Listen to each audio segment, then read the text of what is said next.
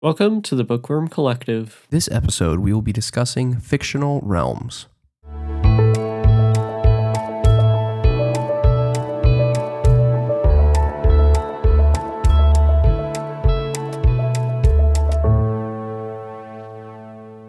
All right, so for this episode, we thought it would be fun if we talked about some of our favorite fictional realms as well as some popular fictional realms. So we'll be talking about some books that we really enjoyed and that we know that most people have read either from school or from just them being very popular books. Yeah, and so we thought we'd go through some of these, and we'll do our best to try not to spoil any of these books. But we are talking about like the world that these people live in, and just kind of like envisioning ourselves in the world, and just kind of going through like what are some things that we would like if we lived in that world, but also like what we would really not like, because a lot of times there's not a perfect world for you. Yeah, so we're going to go ahead and get started with this first world, which is actually in the Scythe trilogy by Neil Shusterman. So the Scythe trilogy is set in a dystopian future with immortality, and then there's also this really powerful AI called the Thunderhead. And this AI is basically running the entire world, making sure that everything that needs to get done is done. No one really has to work or any of that, but you can still work if you want to. And then there are also these scythes, and these scythes maintain the population by killing people. And the Thunderhead really just oversees the entire society. Yeah, so this society is like way in the future, and basically they have overcome death completely. And as a society, they decided like we can't just have like an infinite number of people on Earth. There is a maximum amount. And so somebody has to die, or we need to figure out how to go to other planets. And they like really struggle to get to other planets, before this book is set. So they like basically decide that the size have like a quota. So there's a certain number of people that they have to kill every single year. And, like they just pick these people however they choose, like that's up to the scythe, and then they kill them, and those people will like never come back to life. Whereas like if somebody died for whatever other reason but wasn't killed by a scythe, they actually can be like regenerated or like brought back to life. I forget what the actual term is that they use, but like it's not a permanent death. And so it's kind of separated from the Thunderhead because they decided that in order for somebody to pick and choose who dies, they need it to be somebody that can die, like somebody that understands that concept. So the Thunderhead doesn't do anything with the size. It's very, very separated. It's a really interesting world to imagine because like nobody dies in it unless you're randomly selected by a scythe. Yeah, so that's kind of one of the things that really brought me into the book is because into this trilogy, because you get to see the path of the entire world really throughout the entire series. In the first book, it focuses on two people, but in the second book, it kind of just broadens to the entire world and how everything is impacted by the government of these scythes, and the Thunderhead kind of working together, but also they can't work together at all because the Thunderhead can't do anything with death and what the scythes do. Yeah, the first book really focuses on the scythes. Like that's what it like focuses a lot on, and you kind of get to see that world, but you don't really realize how different this world is from where we are today until you get to book 2, because book 2 focuses a lot more on the Thunderhead, which is this like AI. And I really think the Thunderhead is like one of the coolest parts of this world because it's like this like system that basically has access to everything and basically makes the entire world run as like the most efficient thing possible. And it's just really cool to think of like could we ever get to that world where there is like some system out there that helps us optimize the world as much as possible? Like there's so many things we do today that we know just aren't optimal, but AI can kind of help us get there. So, another kind of interesting thing in this world is that you have you have a long time on Earth to do whatever you want. So you can explore all of those things that kind of interest you, unless if you are one of the randomly selected people who are selected for death and not coming back. So like you have opportunities to do what you want. So let's say you wanted to be an author for a little bit and then you're like, that's kind of boring." So then you kind of work on something else that you're really interested in. Like you're not limited to a 75-year lifespan if that's like you have more time than what you normally do. And that's kind of another interesting thing is because people can actually explore all of their interests in pretty good depth. And I think that's one of the things that kind of interests me about this world, but you also have the uncertainty of not knowing when you will die. So Yeah, you never know when you'll die. And I mean, in today's world, you also don't know that. So I mean, I guess like that's not really that different, but I think that the way everybody lives today, like you have a finite amount of time. Like you're going to die, and this has got really like, what a concept to be discussing on this podcast. But like you know that you're going to die, whereas in this world it's like you could never die.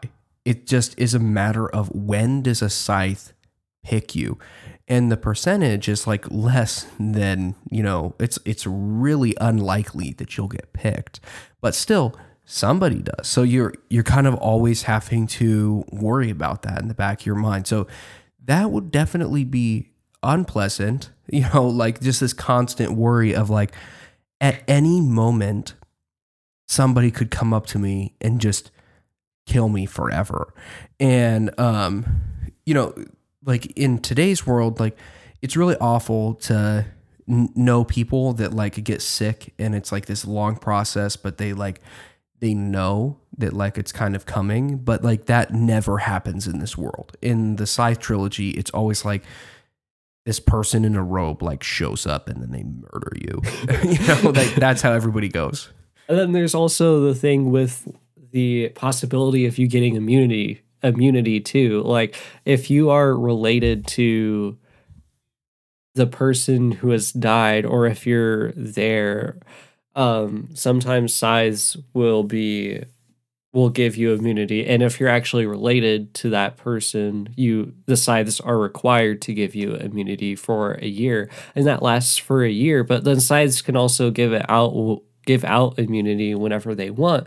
So then you're always trying to be like, whenever there's a scythe around, you're trying to get on their good side and see if they'll give you immunity. So there's also that kind of makes your life less pleasant too, because you're trying to prevent something that there is already that slim chance, and then that the way that you prevent it is only like for a year. It's never permanent. So there's not really a good way to escape it. Yeah, and the only way to make it permanent is to have a family member become a scythe, or you yourself become a scythe. And, then you get immortality until that scythe dies. And like scythes only can die if they decide to basically kill themselves.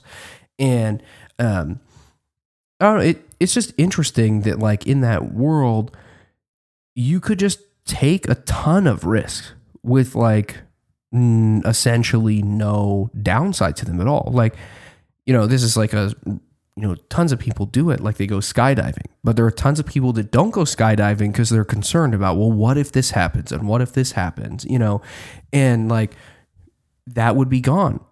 So those types of things, those like risky actions you could take in your life, people would be doing them left and right. And there are some things about that I think would be cool. And so like I could see how you'd put that on a pro, But there's also like, if nothing has risk, then there's also not like a lot of reward to those things, because like people who love to go skydiving, they like it because there is that little bit of a risk element to it, you know.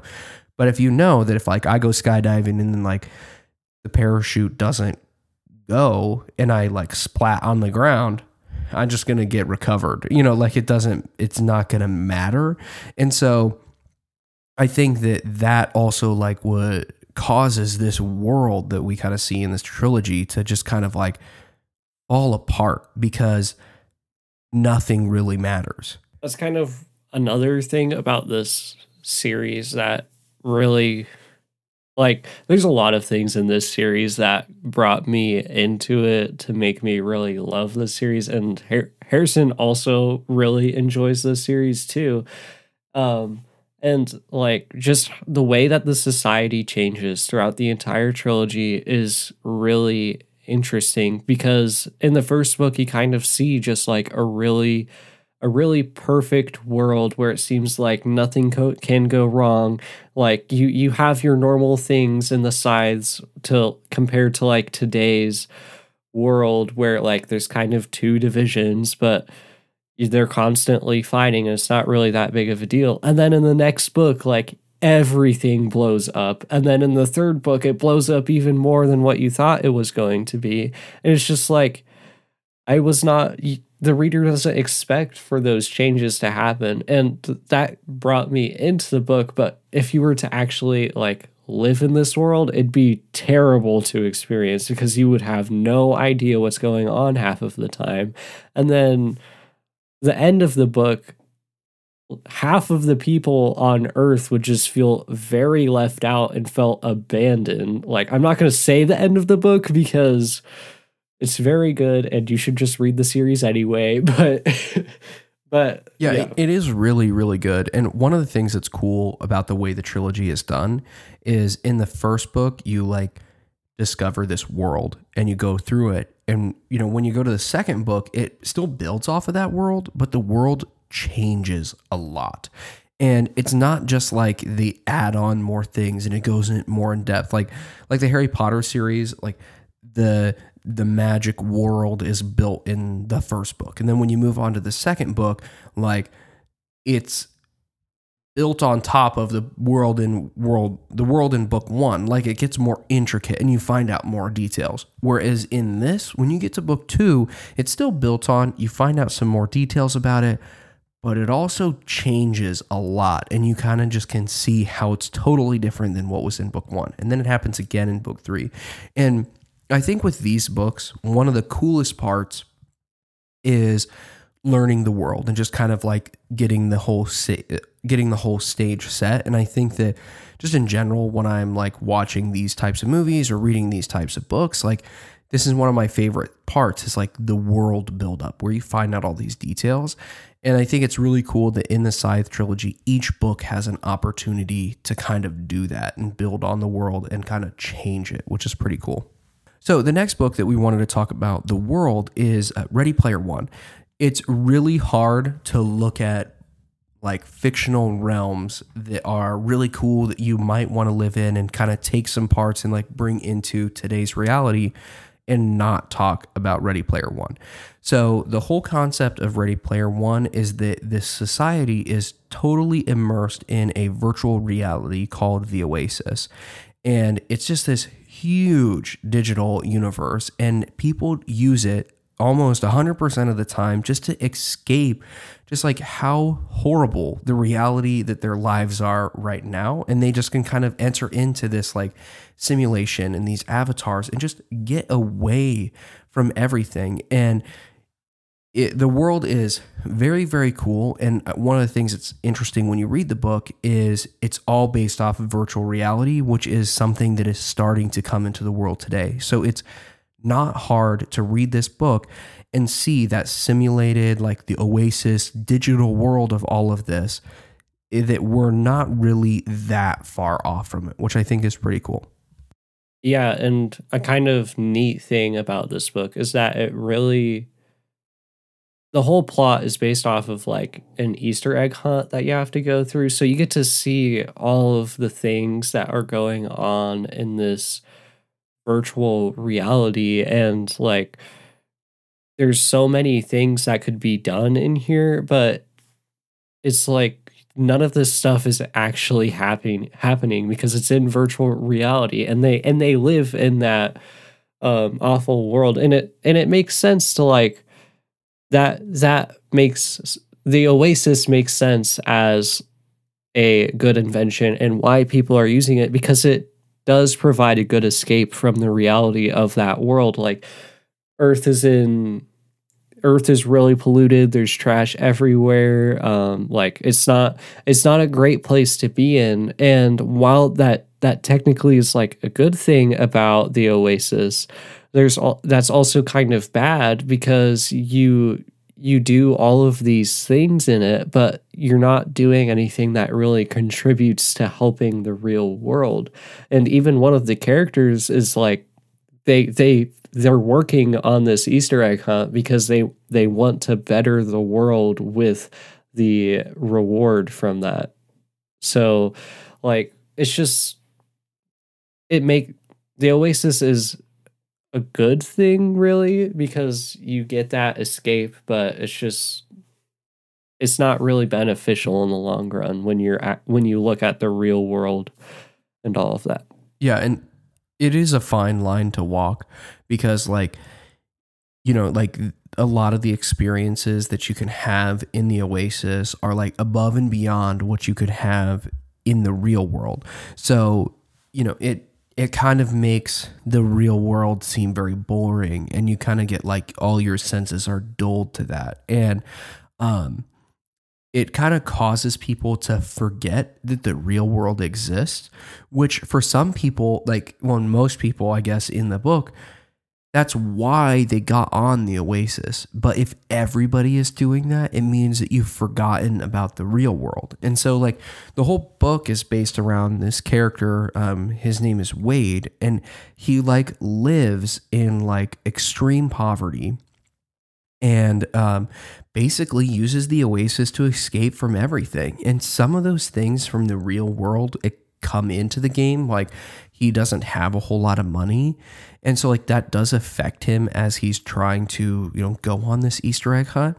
But he can kind of forget about the rest of the situation around him of like he's having kind of a rough family life, and there's all this other stuff, and it's easy to forget about those. And so that is both a pro and a con. If you're always ignoring it, it's never going to get better. And if everybody's ignoring it, it's all going to tank. And so, it's just a really rough thing that, if this is something that ever becomes a reality for us, is something that we're going to have to figure out because, you can't be so immersed in this digital world that you forget that the physical world exists. And that's kind of something they play with throughout this whole game. Like, okay, in the virtual world, you can die and just be brought back in for like a quarter or whatever, like it's nothing. But like, that's not how the real world works. If you die in the real world, you also die in the virtual world. So it's really interesting, like in general, but the coolest thing about the whole world that they've built is just all of the stuff that is dreamed up that you could do inside of the Oasis is so cool.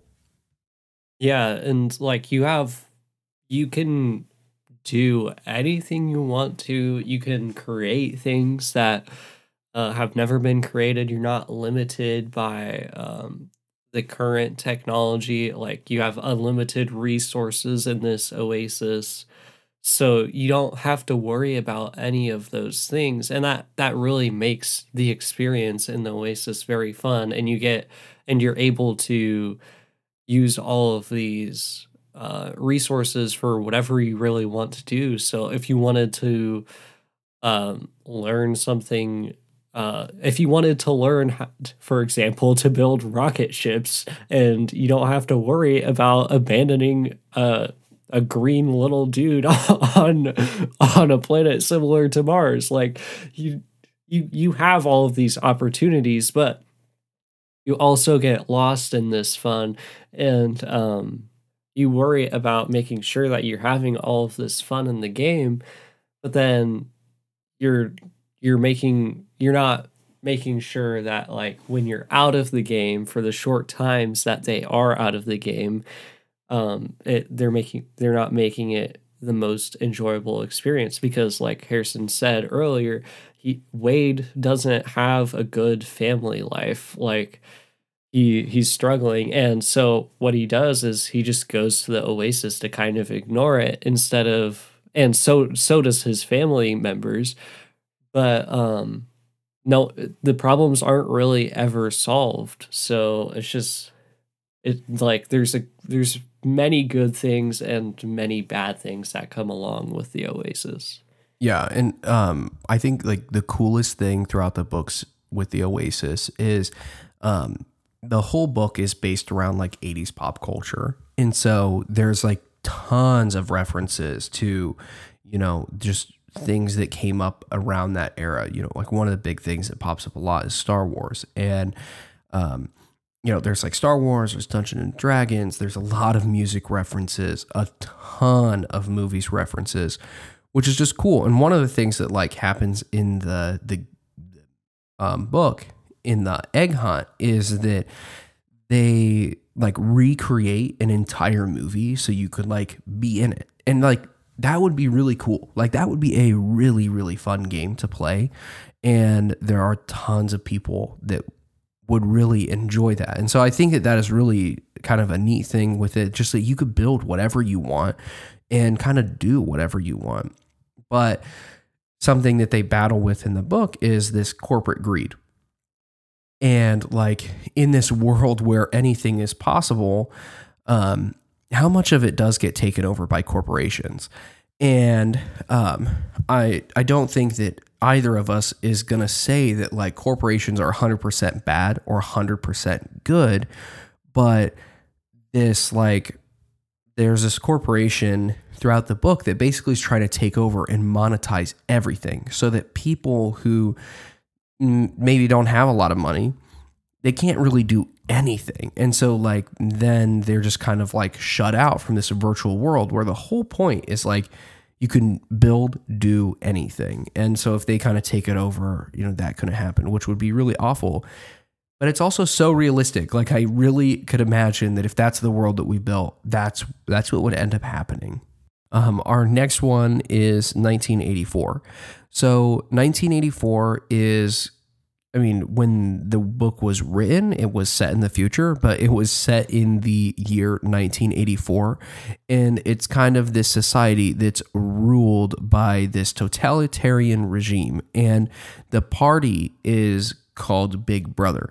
And basically, they have access to everything. They can see what's going on all the time, and they do this through technology. They're monitoring, surveying, and just like constantly seeing what every person does with every second of their time. And they're very, very, I guess, like abusive with the way they do this. So as soon as somebody is breaking the rules or something, like they're going to show up and basically deal with it.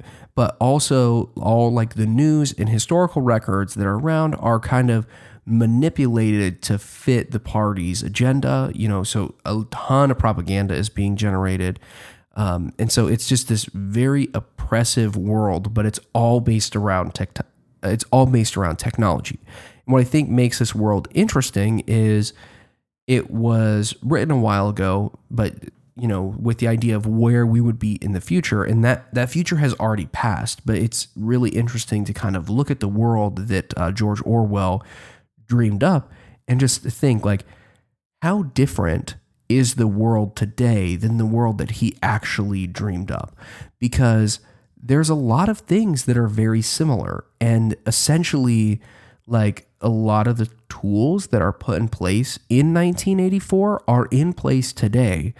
But there are like just some key differences in the way that people use them, whether that's because that's like how people have decided to use the tool, or like there's laws in place and things like that that kind of like force you to use it in a more ethical way than what happens in 1984. Yeah, so one of the big things in 1984 is all like how restricted everything is. So the it the main goal, the biggest thing that Big Brother focuses on is like just limiting independent thought. You have to believe what Big Brother believes. No one actually knows who Big Brother is, but everyone is forced to believe in it. There's also this language that is developed in uh, in this story, and it's newspeak, which really just restricts anyone's thought process so that they are forced to think in a very specific way um, that doesn't add any personality, or it doesn't give you any expression or independent thought for anything else that's going on. You're forced to think about Big Brother and all of this. And like the main character, I'm pretty sure he's working on another dictionary for Newspeak.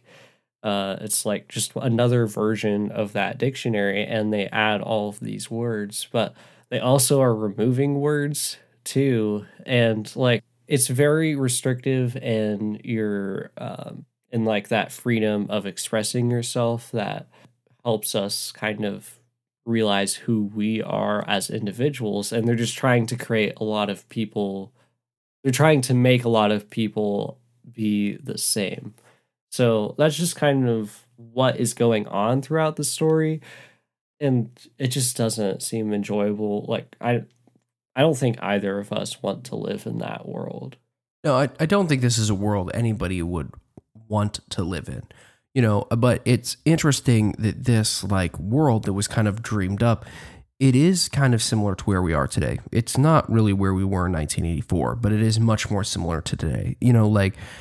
In this book, there's like this part where like cameras are everywhere. So it's very easy for like, essentially the government to kind of look in on a person at any given time. And when you like just look around like your house or school or your work, like wherever you are, like there's cameras all over the place. And even now, like it's really common for people to have like something that like can cover up a camera that's like a physical thing, because they're concerned that somebody's looking into their camera when they're not saying that they should be allowed to. And there's like stuff like that it's like that could be a world that we live in today where like somebody is doing that, or even something like, the main character, like at one part of this, he's like keeping a journal where he's like writing things that are against the party and like against Big Brother. And so,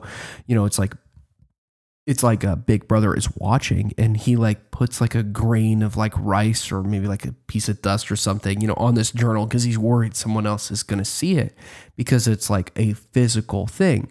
But when you look at the way we use technology today, I mean, myself included in this, there are tons of people out there that they don't write a lot of things like physical. It's like they just keep things digitally all the time. And those types of things are way easier for other people to monitor. And so like your privacy starts to kind of like go away. And I mean, you definitely don't want to live in this world, but it's just interesting to see like what the parallels are with our world today, and just kind of like looking at it. If like I don't want to live in this world, what needs to be put in place? Like what practices do I need to follow, and does the world need to follow to make sure we don't end up in a world like this? Because I mean, when you read 1984, it's pretty rough. Like, some of the stuff that happens towards the end of the book, it's like really, really awful. So probably not a lot of things that I would take from this. I mean, one thing that's kind of nice though is like you don't have to make any decisions for yourself. Someone else is making them for you. But if you disagree with those decisions, well, you're kind of out of luck, I guess. But you can't even disagree with those decisions because of how the way the society was formed. So, yeah. So, yeah, I mean, if you're a fan of not having any control over anything in your life, then maybe this is the world for you. But if I had to guess, I don't think many people will want to live in this world. well, the last world that we're going to dive into is the Giver. So, this world is very utopian. where they try to avoid any pain and suffering. Everything is same, and that's very much valued in this society. All emotions are really suppressed. Like, you have to talk about your dreams every morning.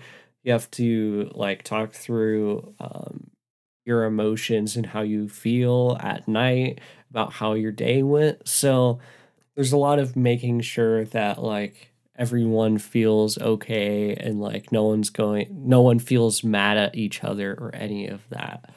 And then the one of the most interesting parts of this book is that memories of the past are held by a single person in this um city, we'll call in this city. And this person is the receiver of memory, and the government is really trying to control every aspect of life. So they do career assignments and family units. So they see what people and see what the kids enjoy doing, and then they will assign what their career will be, what on based off of what they see that these people are interested in.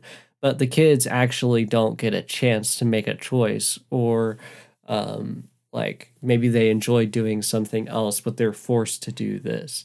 So they can't really do that. And then they're also assigned family units. So like if you want to get married, you have to send in an application, and then they'll match you with someone. And then if you want to have a kid, you have to send in another application, and then they will give you a kid. So there really isn't any individuality or any personal choices that you have to make in this society. And that's kind of what this whole thing is based off of. Yeah, and I think that some people would say like not having to make a ton of choices is like a pro. And I mean, maybe, but you're doing that at like the sacrifice of like having any say in your life at all. So it would definitely feel like things just kind of like roll by. I mean, I think it's crazy that the way like the society is set up today, like we basically tell people that they have to say what they want to do for the rest of their life when they like graduate high school, and like that is a crazy concept to begin with. And that's not how it works out for most people, but that's what people are kind of told. And I can't even imagine that now, like the decision for what do you do for the rest of your life is made at a really young age. But that decision is not made by you. It's made by somebody else who doesn't really know you. They just have observed you. And that I just think is like crazy and would just lead to a very bland life. And in general, this whole world is very bland. Like the people don't experience like color, like, and that I think was like one of the most interesting things when you read the book. Like you just like picture it all in black and white, because that's how it's all described. But there's this one person, the receiver of memory, that they experience color, they kind of experience life to the fullest. And it's just like a really interesting, kind of like method to kind of express that throughout the book.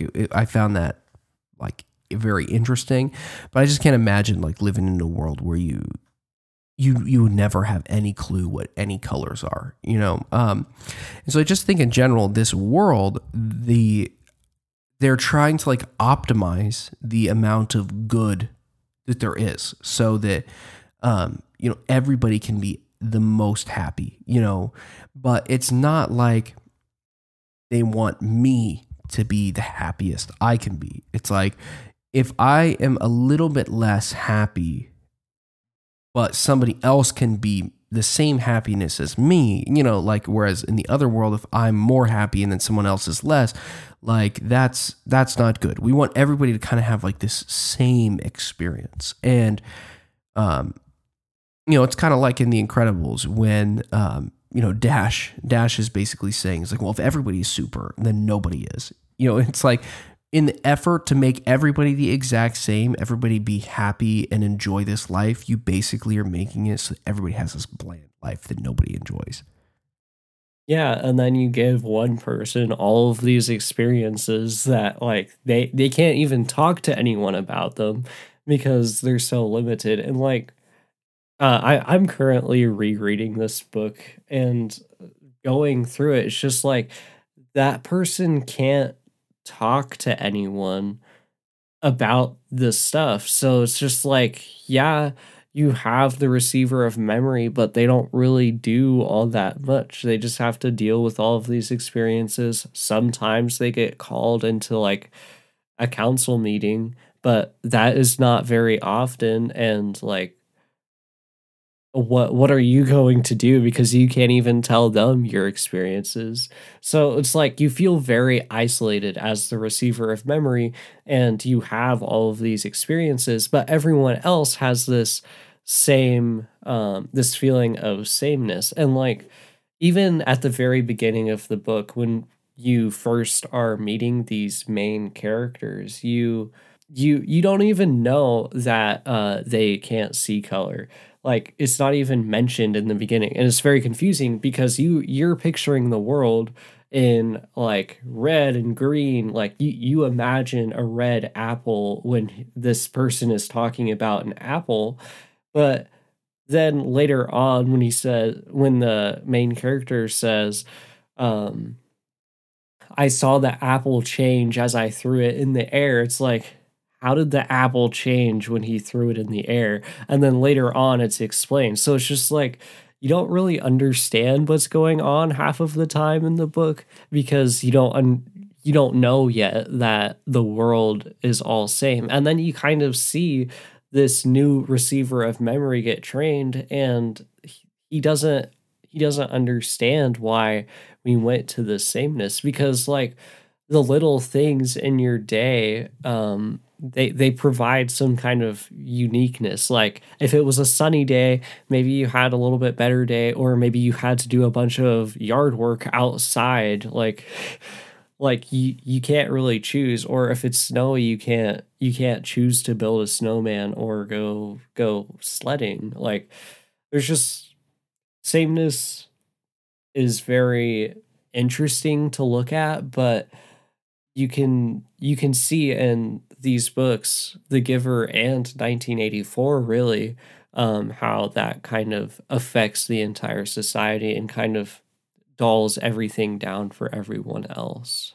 Yeah, and I think that, like with Hunger Games, 1984, The Giver, like these aren't really worlds that I think when you read it, that if you were just randomly placed into the world as just like anybody, you didn't get to pick where you were in the world, these worlds wouldn't really be fun to live in. Like maybe The Giver, the world, if you wouldn't be so bad if you were the receiver of memory.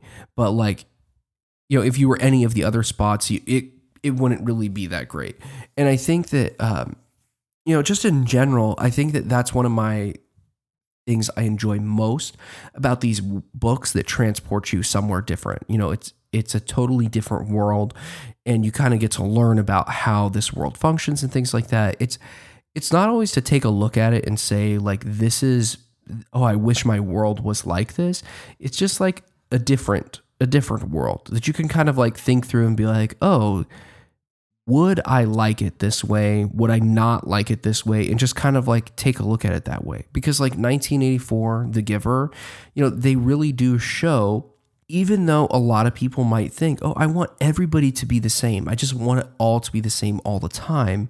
When you could kind of like look at these worlds and think through them, you're like, maybe this isn't what I really want, and, I think that's kind of the cool part about like getting to go to these different worlds when you read books, is just explore something different from your day to day and just kind of give you the opportunity to think, well, what if? And I just think that that's like something that I really enjoy about reading.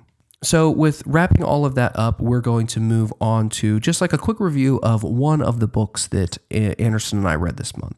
So this month, Anderson and I actually coincidentally read the exact same book for our review here. So we're both going to be talking about Dune. We're going to try to go through it without spoilers. So, we only do the spoilers for the book of the month. So for Dune, if you're reading it now, you should be good. So I did not read this book specifically in this month. It took me a couple months to get through it, mostly because I had a lot going on. We had a musical going on for most of the time that I've been trying to read this book. And this is a good book to really sit down for an hour or two and actually just dive deep into the world, because there are a lot of really good details um, that are kind of really neat to see once you read the entire book. Like in the beginning, there are a lot of things that are mentioned that kind of come back towards the middle of the book that are really important to know. And if you spend the time to actually read the book and pay attention to what's going on, um, you'll get a lot out of this book. So I really did enjoy the story of this book. It was long, but I think it was necessarily long. It didn't. There was always something new going on. Like the main character learned a lot more towards the middle of the book, and then the very beginning of the book kind of seems confusing, but it comes back in the middle of the book. Like there's just a lot of moving pieces that all kind of click the closer that you get to the end. And then at the end, all of these pieces are put together and it's finished, but then there's like it gives you the next puzzle piece. Like it doesn't give you a full puzzle piece, it gives you half of the puzzle piece to like start you on for the next book. And it just kind of leaves you off like right when it becomes very intense. But then at the same time, you also kind of have this feeling of knowing where the book is going the closer you get to the end. So that it also feels anticlimactic, but you're also interested on what's going on in the next book because none of it is talked about throughout the previous parts of the book. So I think that I will continue to read the rest of the series, but I really do need a break from these big long books because just reading an 800 book takes a long time to get through, and it takes a minute to read through all of those pages. Right now, this book is definitely hard to recommend for me because they recently made a movie and it's still being talked about a lot. So if I talk about Dune to someone, the first thing that they're going to think of is the movie. So there's that going on. And then and then if you take like a percentage of the group who actually didn't watch the movie, only a percentage would be willing to spend the time to read the 756 page book or however many. I know it's at least 700 pages. So it wouldn't be the first book I recommend, but if someone was willing to dive into a really long sci-fi series, this is definitely something that I would recommend. Just know that you're gonna have to spend some time on it. This book is still an enjoyable book, but if you do start the series, you'll probably end up finishing out the series because I'm pretty sure that the end of this book will be pretty similar to the end of the next book, and it'll just keep repeating until you get to the end of the series. So there's just there's just a lot going on, and there's a lot of potential for this series. So that's why I gave it four worms, and I'm looking forward to finishing the series, but also a break from it. I think what Anderson's saying, like with the end of this, is like so true. Like as soon as the book ended, I mean, honestly, I was kind of surprised that it ended where it did. But like right at the end, I was like, man, like I kind of wonder what's happening next, and that's kind of the. I wouldn't say it like leaves you off on like this huge cliffhanger, but there's definitely a question of like what happens next. And since there's other books to like fill in that story, you might as well take a look at them. But for me, I kind of picked this up as a last minute read. I had been putting it off for a little while because it just looked so long. I mean, I saw Anderson lug around that book and I was just like, man, that thing is huge. And, it's like a 21-hour audiobook. And sometimes when you get books that are that long, there's a lot of like fluff. It's like the writer was told it needs to be this many words, so they like tried to add a bunch of side stories and all this stuff. But Dune really wasn't that way. When I was reading it, it did not feel that long because there was always something new going on. And like Anderson said, things built off of each other a lot. So when there was a point that seemed like small and insignificant, you're like, this is probably going to come up later. So I should probably pay attention to it. It's not like you felt like you were just kind of breezing past it. So even though it is long, I don't really feel like it felt long while I was reading it. For me, I found the beginning very, very intriguing. Like there was a lot of stuff that happened in the very beginning that I just thought was fascinating. Like they do this like test to tell if like the main character is like a human and things like that. And like I was confused at the beginning. I was like, what is even happening here? And then it kind of just like was left for a very long time. They just like didn't really mention it. And then it like starts to pop up later. And I really like when books do that, because it makes you feel like every word you read is meaningful. Especially with a book this long, you really need that. I would say that like the biggest downside to this book for me is it just felt like it had a lot of politics that were hard to follow. Like they talk a lot about like these different like like different species or like groups of people, and it's very like culturally based. And like figuring out the people's culture was super interesting, and I enjoyed that part of the book. But when you try to figure out how do these different cultures like come together and like why they clash the way they do, I found it very hard to keep in my mind.